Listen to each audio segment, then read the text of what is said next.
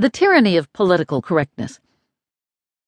On college campuses today, freedom of speech and thought are practically endangered species.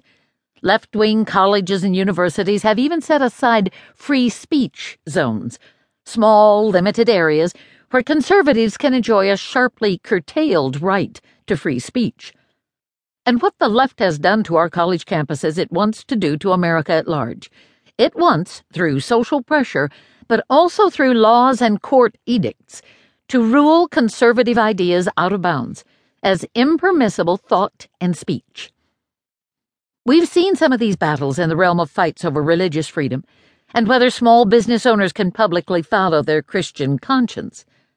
We've seen it through the action of leftist politicians and attorneys general who want to outlaw skepticism of global warming. It has gotten so bad that even some liberals find themselves protesting against it.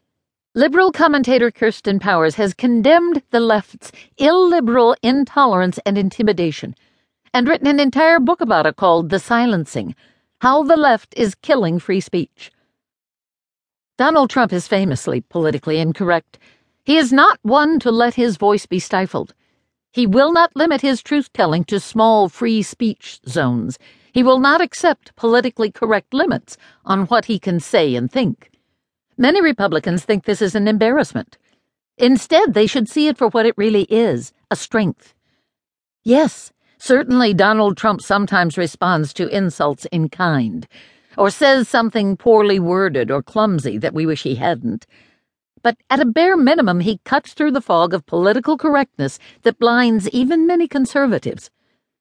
Economist and columnist Stephen Moore was exactly right when he noted that all politicians say stupid or offensive things.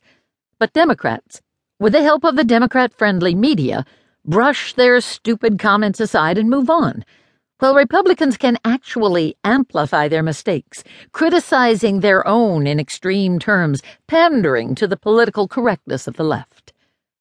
Republicans, as Moore rightly says, are too often pathetic wimps, willing to throw their fellow Republicans, especially Donald Trump, under the bus, so that they can preen before the media and say, "See how racially progressive I am? I just denounced Donald Trump. He's the Republican racist, not me." As Moore notes, when Trump was absurdly charged with not properly denouncing a white supremacist, even many conservatives responded with leftist attacks. He wasn't sufficiently apologetic for the liberal media, and some Republicans, such as Mitt Romney, nearly called him a member of the Ku Klux Klan. All of this is self-defeating on many levels. Since when do we judge our candidates based on the left's warped criteria? These Republicans seem to suffer from Stockholm Syndrome, seeking the affection of their captors. Trump can win millions of votes of economically left-behind minorities in record numbers this year. But that won't happen by genuflecting to the left-wing civil rights leadership. And it won't happen if the GOP's leadership is calling their flag bearer a racist. Trump, unlike the establishment Republicans Moore properly condemns, has no interest in playing by the liberal media's rules or taking his talking points from the left.